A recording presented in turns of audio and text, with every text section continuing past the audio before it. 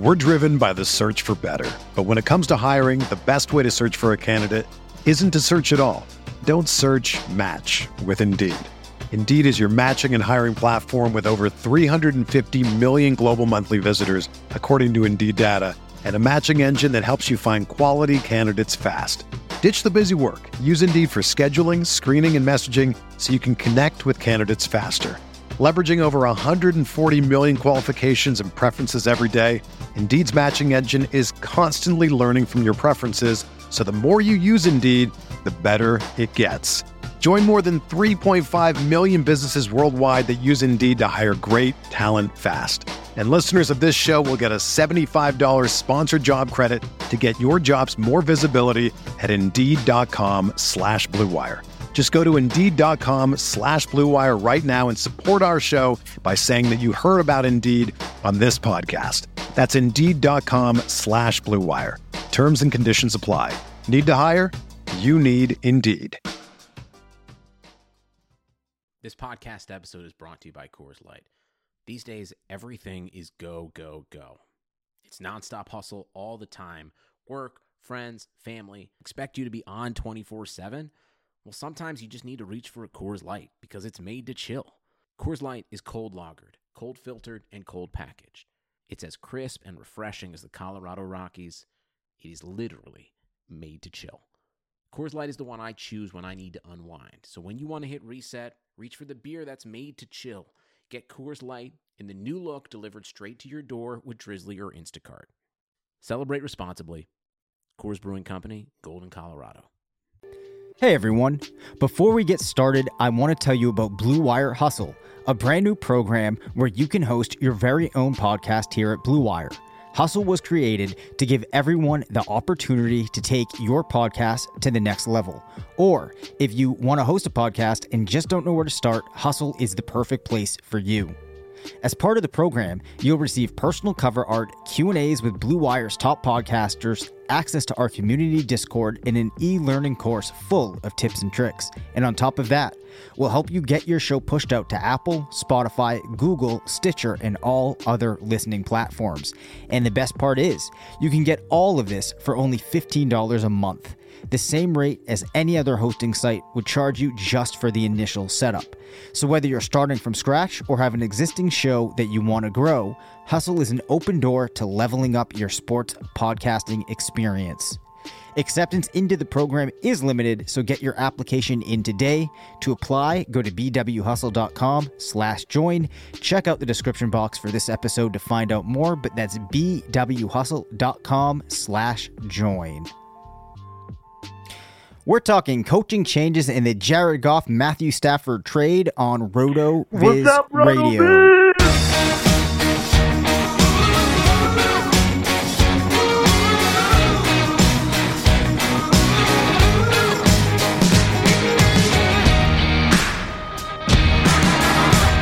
Welcome back to RotoViz Radio. I'm Dave Cabin, Senior Fantasy Analyst at RotoViz, joined by Matthew Friedman of Fantasy Labs and the Action Network. Some news items have come out as of late that we have yet to discuss. I know Matt is probably going to be super pumped about us talking about Jalen Hurts. But first, Matt, let's talk about the Matthew Stafford, Jared Goff trade. As everyone knows, we have Matthew Stafford now heading to the Rams to be the quarterback for Sean McVay. On the flip side, we have Jared Goff now departed from LA. Who do you want to start with? I think let's start with Stafford. It seems like people are a little more interested in what's going to be happening with him and that Rams offense in general. Yeah, I mean, I think he will. So some people are asking, does this make Stafford kind of low-end QB1 viable? I think Stafford's, probably mid-range QB2. I'd say the better version of, what Goff was when Goff was at his best. Probably something like that with maybe a little more upside. I don't think it's going to really impact Cam Akers much either way. Maybe the offense is a little bit better, and so there could be more touchdown opportunities for Akers. And maybe if the offense is better, that just means carries later into the game for Akers. So, I think all of that's good, but I don't think it really changes much in terms of his projection. And I don't know if it really changes all that much for Robert Woods and Cooper Kupp. Maybe you bump them up each a little bit. I think the guy who gets a significant bump is Tyler Higbee, but that has more to do with the expected departure of Gerald Everett. But I think this year overall, we're going to see a bump for Higbee. And certainly with Stafford there, maybe that means there's just more passing production to go around. And if there are fewer tight end snaps to compete for, I think that means good things for Higbee. Nice. Just to give a little bit of perspective too on Stafford, from a fantasy lens, he's kind of had an odd last 5 years. So if you go back to 2016, finished number 10 in PPR per game.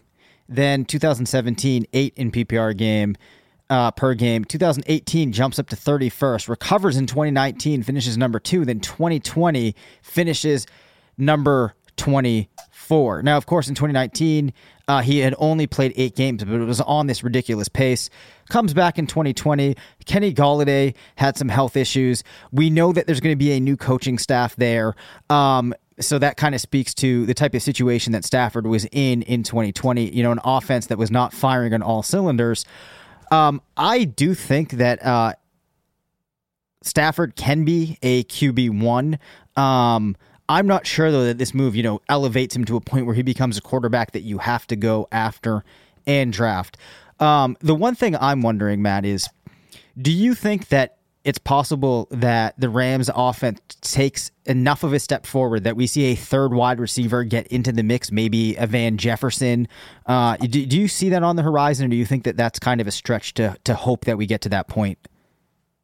That feels like a little bit of a stretch, because even, think of like the quote unquote glory days for the Rams when they had Sammy Watkins there and then Brandon Cooks. You still never really saw 3 wide receivers together really do all that well.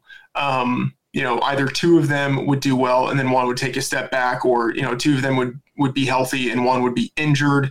So you never saw 3 of them at a time. And that's kind of why I think Higbee becomes a little more of the third guy, where the production that goes to him really could make a difference compared to other tight ends.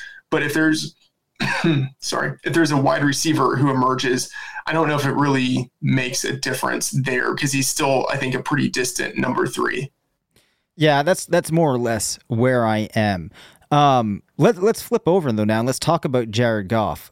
What are your expectations for him, kind of untethered now to Sean McVay? I think it's a really bad situation. Part of it is, new team, new coaching staff. It's not just that he's going into a new team, but it's a team that's totally settled. It's a brand new coaching staff with Dan Campbell, who has this Neanderthal type of mentality. I can just imagine him wanting to establish the run all game long. The offensive coordinator is Anthony Lynn, and that doesn't really inspire much confidence. And then on top of that, their top 2 wide receivers are gone. Kenny Golladay is a free agent. Maybe they re-sign him or franchise him or whatever, but it looks like he wants to leave. And then Marvin Jones is also a free agent, and he really seems like he wants to leave. So, who knows what they're doing at the wide receiver position? They will. They might have to take a wide receiver at number 7 overall. I think they're going to. I think they really might have to. Yeah, but some people are also saying, like relatively sharp mockers, some of them are, projecting a quarterback to the Lions at number 7. Oh boy. So like who really knows what's going to happen? And even if they draft a quarterback at number 7, I think that guy, starts the season on the bench, but that doesn't mean that, if Goff is really bad, if this offense is really bad, they don't elevate that rookie at some point. I'm just saying there are a lot of unknowns here. But the one thing that is known is that Goff, when he hasn't had McVay, or even when he has had McVay, like there are some points when he's looked really bad and hasn't looked as if he's been super aggressive. I don't know. You put him in this situation where he doesn't have established wide receivers. There's not an established offense in place. I don't imagine I will have Goff on any team this year. Yeah, I think the general kind of context that you get when considering Goff is that he appears to be a quarterback that if you put him into the right situation is competent enough to at least function and make that offense run. He's not going to be great, but maybe can help the team get the job done. But it seems like you take that away, and then there are a lot of question marks now stacked on top of other question marks. I think that if you're in super flex leagues, then Goff might make his way into consideration, as a later option. But you definitely need to view Jared Goff through a different lens than you would have when he was in LA. I think the one interesting thing that we are left with in Detroit now, as you alluded to, on top of just trying to figure out what that offense might do, is the pickup that TJ Hawkinson should get in target share.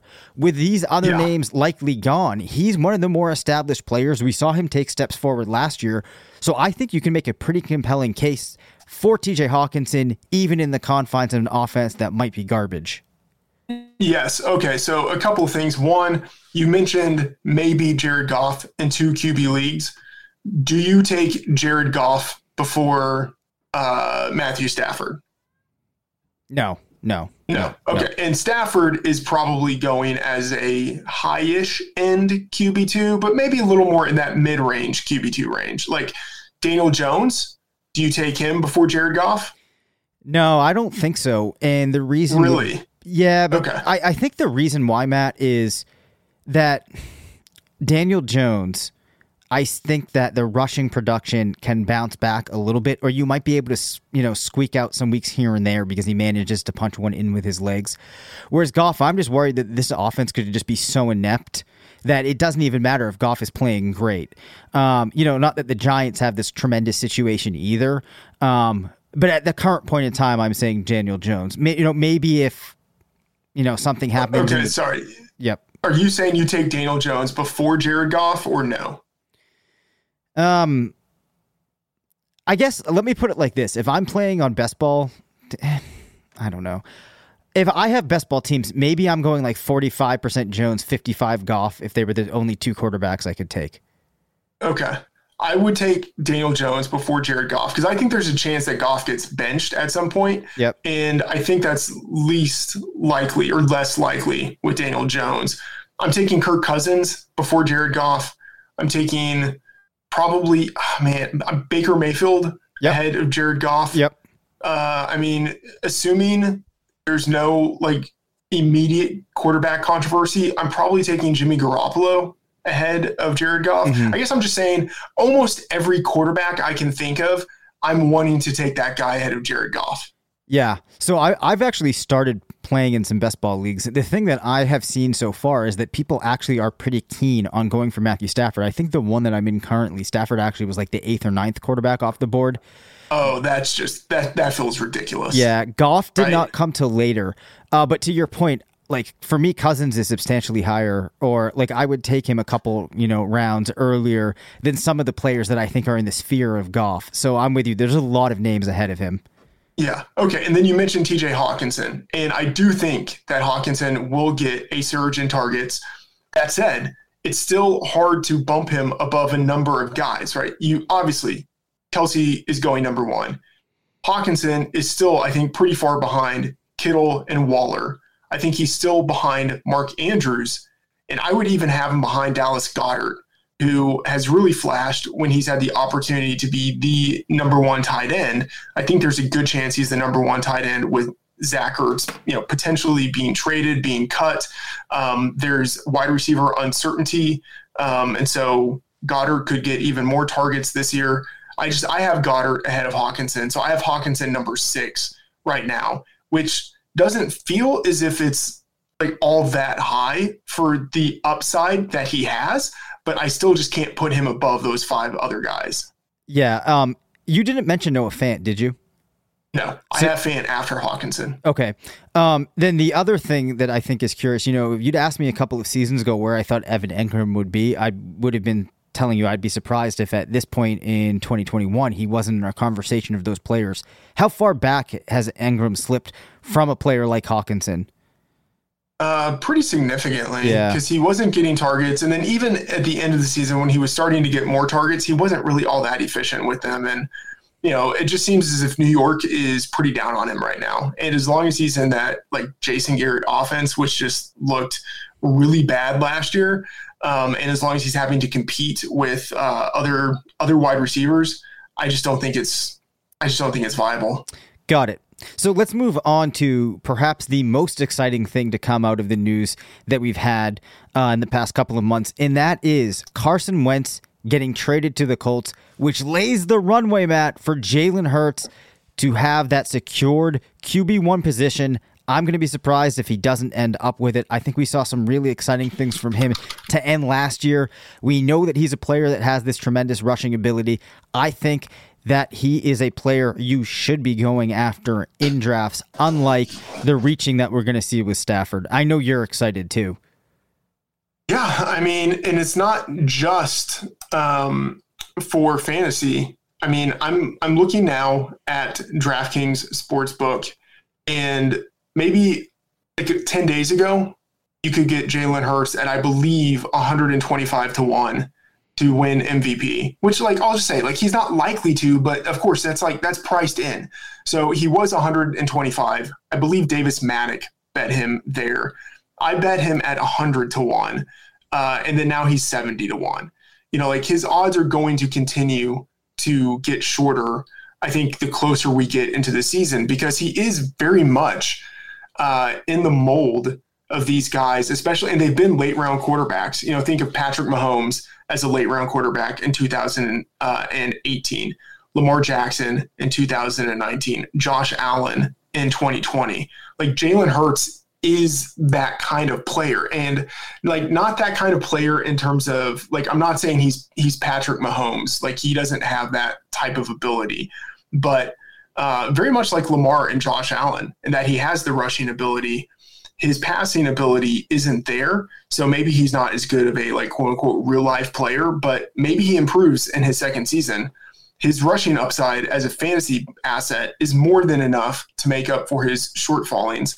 The good thing is that he's relatively cheap, so it's not as if you're having to expend a lot of draft capital to get him. It makes him more or less kind of like an option in which there's massive upside and not much downside. So it's the perfect scenario. And again, like, maybe he really does improve this year. Like, we've seen Josh Allen improve as he's been in the league. And if the improvement doesn't come, maybe he's just Lamar Jackson, which, I mean, maybe he's not Lamar Jackson. Maybe he's like a step down from Lamar Jackson. But even if he's a step down, that is still really good. And one thing that I think people aren't really taking into account is that he was much better as a passer last year than people would have expected. Now, he did not complete a high percentage of his passes, but there should be some context that's given to that. And Mike Clay of ESPN did a tweet thread on this. People should check that out. But part of it is that when a lot of quarterbacks, especially like non-runners, like your pocket-bound passers, when they don't have passes further down the field available, they will dump it off. And so those short, easy completions end up moving their completion percentage up. For Jalen Hurts, he wouldn't throw those passes. He would just run the ball, which, as fantasy players, we want to see that because that gives us more points. But that means that his overall completion percentage doesn't look as good as it would if he took some of those easier completions. That said, in his second and third NFL starts, he still passed for over 300 yards. He still has like a significant passing ceiling to go along with the rushing potential that he has. And he had in his 3 starts, he had 18, 11, and 9 carries, 106 yards, 63 yards, 69 yards. Like, he has a significant rushing floor that can skyrocket into a rushing ceiling. So, I mean, I'm all aboard Jalen Hurts. I love it. Yeah. I mean, I think that I agree with everything you just said. We had talked about Hurts, I think, maybe in the last month or two, liked him then. Obviously, with this now cemented, we're really happy. A question now on the Carson Wentz side. Can he bounce back in Indianapolis? Give me your quick thoughts about Wentz from a football perspective, real life, and then from a fantasy perspective, because one thing that I actually pointed out in a tweet last week was, if you look in the last 3 years at Wentz's percentage of games being a QB1, he was actually at 56%. As a point of reference, Matt Ryan was beneath that. I think that Kirk Cousins was at just about the same level. And I think even Russell Wilson was like right at that range too. So though we're not thinking about Wentz as this type of passer that I'm going to be like excited if he's on my team, I do think that he's a player that is going to be somewhat relevant in a lot of super flex leagues. Yeah, I don't think he's going to end up as a QB1, although that's possible. I think he's likelier to be in that QB2 range, which makes him certainly relevant. And assuming he plays, like maybe he misses one game with injury, whatever, assuming he plays around 15 games. Yeah, I think he will be in the QB2 conversation. And, probably 4,000-ish yards passing, like in a Frank Reich offense, that's pretty typical. So there's nothing bad about it. And I guess if you think that 2020 was something of an aberration, it's probably worth having some speculative investment.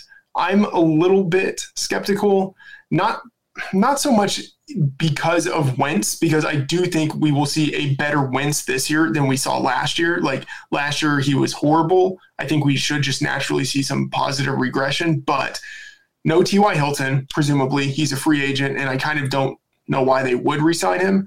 So there's uncertainty there in terms of like who's going to be the number one wide receiver. Will one of those guys develop? Will Michael Pittman develop in his second season? Paris Campbell, will he be healthy in his third season? So there are just questions about the wide receiver group. And, even though it feels like they have like an unlimited number of tight ends there, they really don't have any tight ends.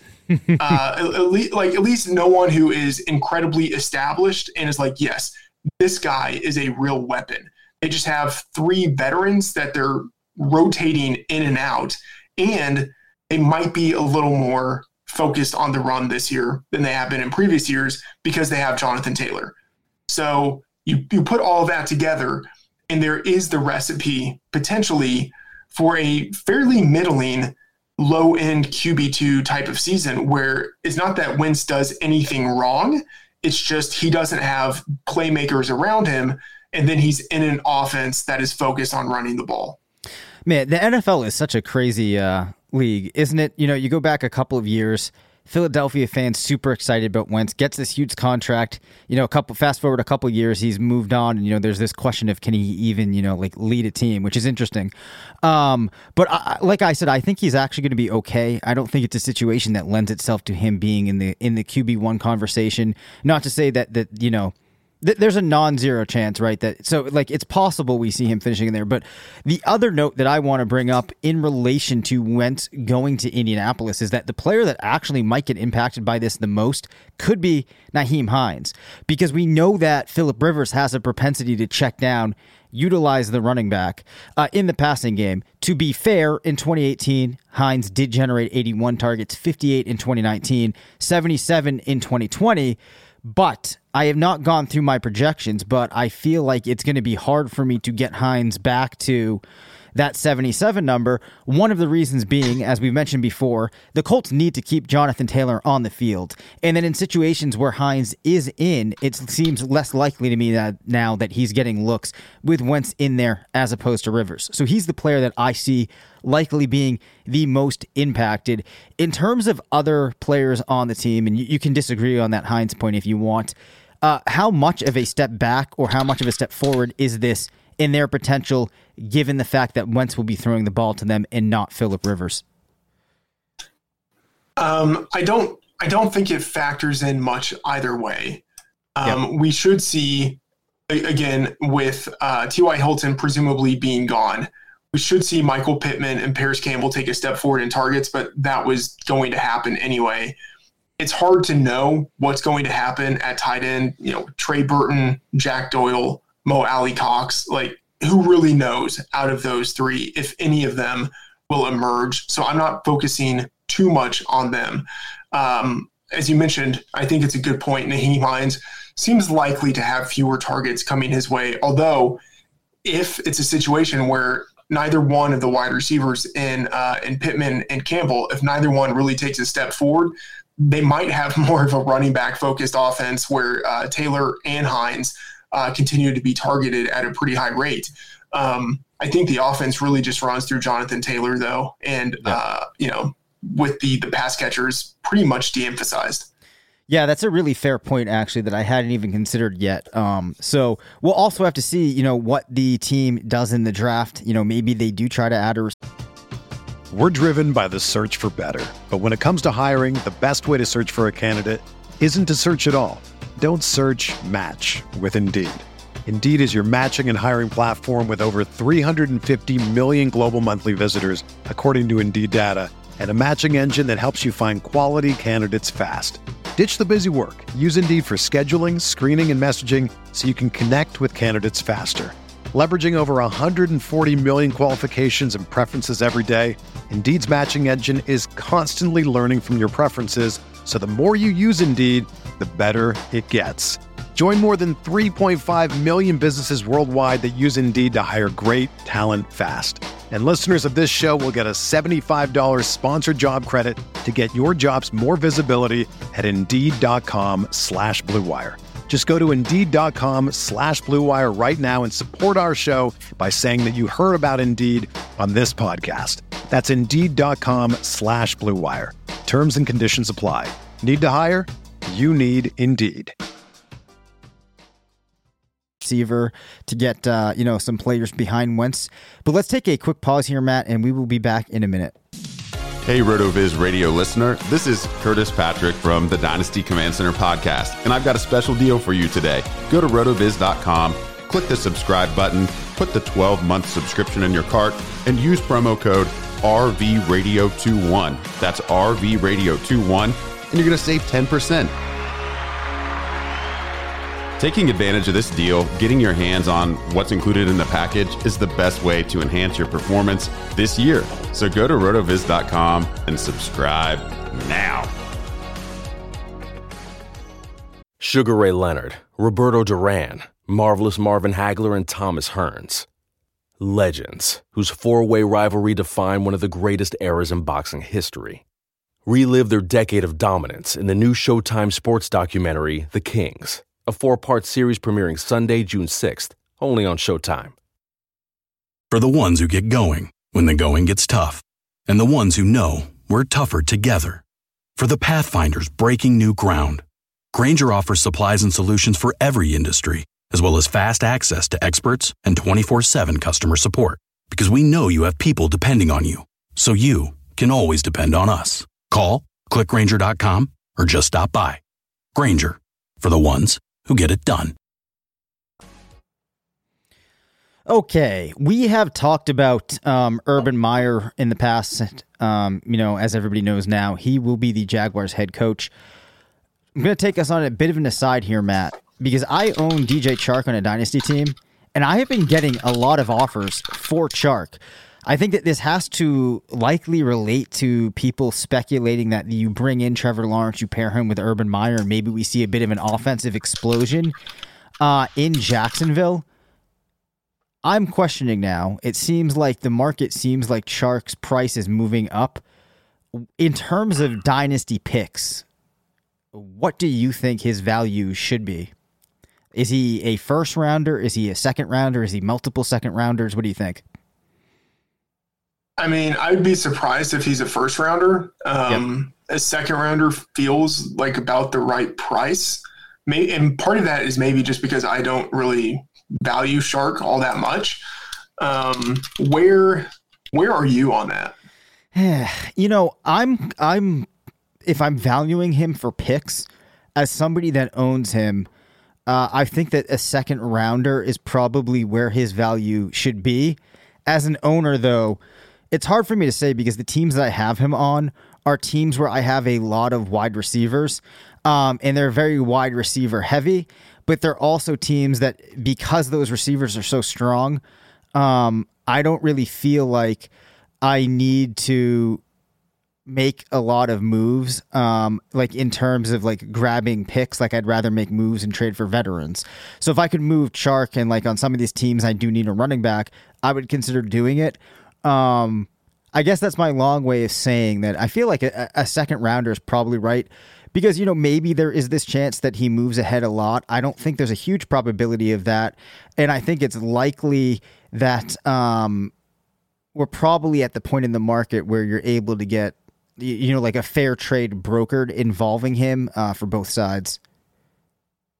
Yeah, I think that's fair. I mean, the one thing to keep in mind, and this is why people are probably going after him, is that he is in a new situation. So there is more unknown. There is more volatility. In theory, he has more upside than he would be in possession of if it were just the same situation as last year. So potentially you can get more for him. And maybe in actuality, he actually is worth a low first rounder. Yeah, so we will have to see. Just wanted your quick thoughts there. So, other coaching changes, Matt. The Jets have hired former San Francisco defensive coordinator Robert Saleh. He will now be taking over for New York. That's a tough project, I have to feel like. Any quick thoughts on how this relates to fantasy? I can't remember. Who is their offensive coordinator? Oh, Mike LaFleur. Yep. Okay. Yeah. I have no opinion because like we really don't know what to expect out of Mike LaFleur. Maybe, you know, like coming out of that Shanahan tree, like maybe he has an offense that is pretty similar and he does a good impersonation of the guy that he's worked under, but we really don't know for sure if that's the case. So, I mean, I don't know. It's entirely hard to know what to expect. Especially because we don't know who their quarterback is going to be. We don't really know what is happening in wide receiver. There are reports they might cut Jamison Crowder. Rashad Perryman is a free agent. I mean, we don't know what's going on at running back. We know nothing about the Jets. So, I mean, I haven't even bothered to try to make projections for the team yet until we get at least through free agency and have a better sense of who's going to be there. Yeah, for sure. So I think we can move off of them. The Atlanta Falcons have named former Titans offensive coordinator Arthur Smith as their next head coach. You know, an interesting career for Smith. Started off with Washington in 2007, spent some time then in college at Ole Miss, bumps over to the Titans, kind of moves to different positions, ultimately ends up as a offensive coordinator there and was, in many people's opinion, responsible for a big step forward that the offense took. You know, maybe it helps having Derrick Henry in that offense, but did some good things there. We now see him moving into Atlanta with Matt Ryan, Calvin Ridley, Julio Jones. Is he going to help take this offense back to places that we may have seen it, you know, a couple of years ago? Or do you think that we kind of hold flat in Atlanta? I'm kind of skeptical that they take a big step forward. One of the things is that in Tennessee, as you mentioned, they've had Derrick Henry, and so they've had a very run-focused offense. Not that you really need an earthly running back like Derrick Henry to have a run-focused attack, but it certainly helps. And they don't have that right now in Atlanta. And so, you know, there are questions, what are they going to do at the running back position? But as long as they have Matt Ryan and Julio Jones and Calvin Ridley, and I guess you can even add Hayden Hurst in there. I don't think he's like a massive positive, but he's, I'd say like at least an average tight end. As long as you have those guys, I think the offense should probably be pretty good. Maybe even if they run a little bit more, the passing game will be more efficient because they will do more play action. They've had great success in Tennessee with Ryan Tannehill doing a lot of play action. I could see Matt Ryan being pretty good at that. So I think that offense will still be good. One thing that is kind of weird is that if you look at a lot of the like relatively sharp mock drafts, you will see, and I think this is wrong, but I mean, other sharp people are putting this out there, so maybe I'm wrong. You will see a lot of drafters putting a quarterback to the Falcons at number 4. And that just seems really weird to me, considering that Matt Ryan is still there. There's not a massive emergent need to replace Ryan.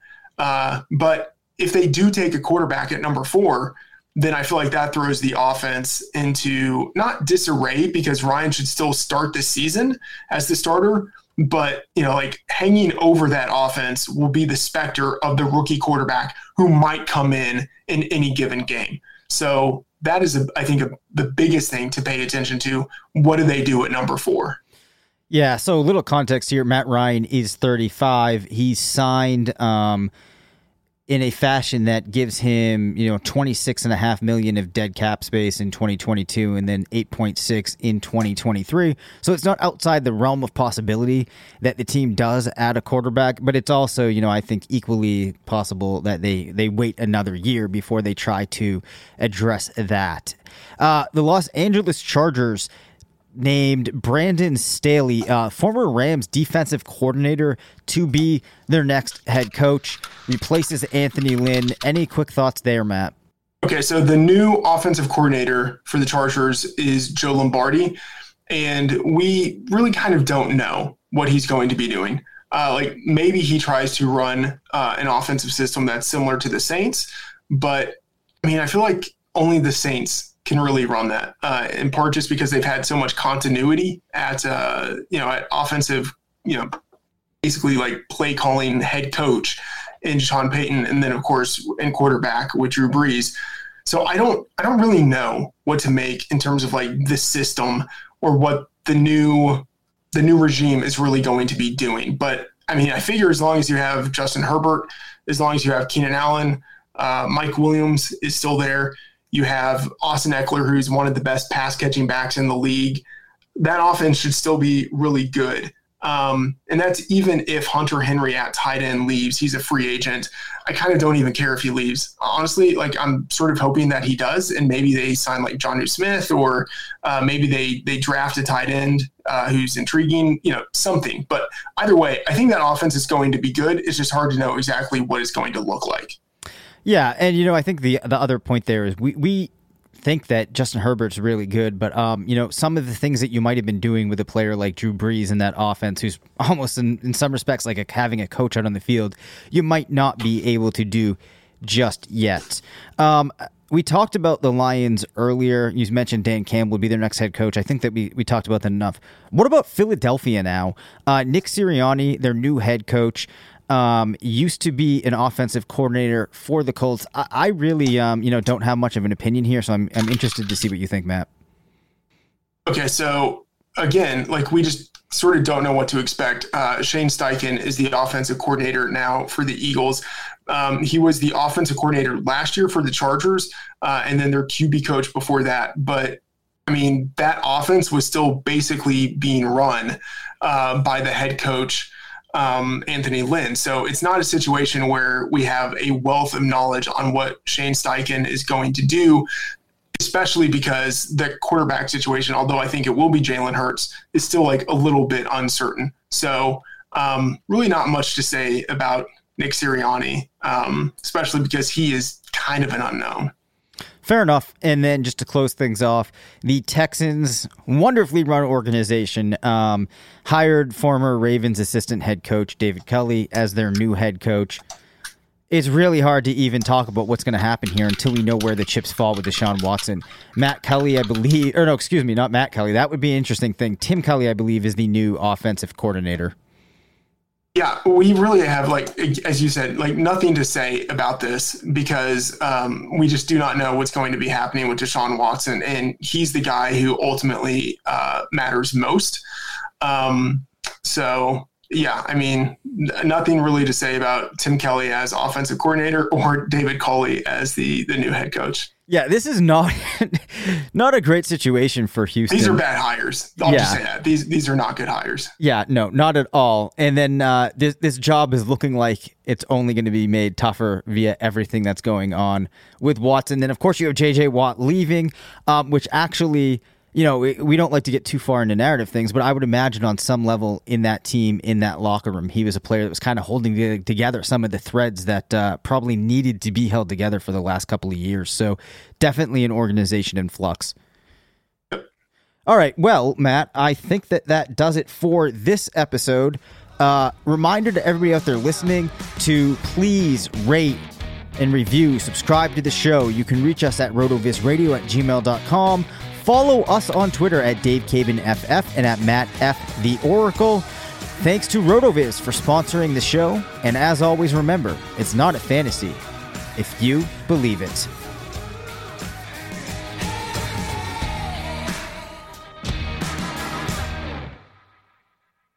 Sugar Ray Leonard, Roberto Duran, Marvelous Marvin Hagler, and Thomas Hearns.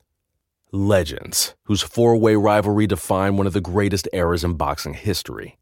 Relive their decade of dominance in the new Showtime sports documentary, The Kings, a 4-part series premiering Sunday, June 6th, only on Showtime. Whether you're a world-class athlete or a podcaster like me, we all understand the importance of mental and physical well-being and proper recovery for top-notch performance. That's why I'm excited that Unified Healing is sponsoring this podcast. Unified Healing is a new and super innovative global network of wellness centers powered by Energy Enhancement System, or EE System. If you haven't heard of the EE System, you'll want to listen up. This technology promotes wellness, deep relaxation, purification, and rejuvenation. At hundreds of locations across the globe, access to a center is easy and affordable. Interested in experiencing the EE System technology for yourself? Go to unifiedhealing.com/bluewire to learn more and find a center near you. That's unifydhealing.com/bluewire. No material or testimonials on the Unified Healing website are intended to be viewed as medical advice or a substitute for professional medical advice, diagnosis, or treatment. Always seek the advice of your physician or other qualified healthcare provider with any questions you may have regarding a medical condition or treatment and before undertaking a new healthcare regimen, including EE System.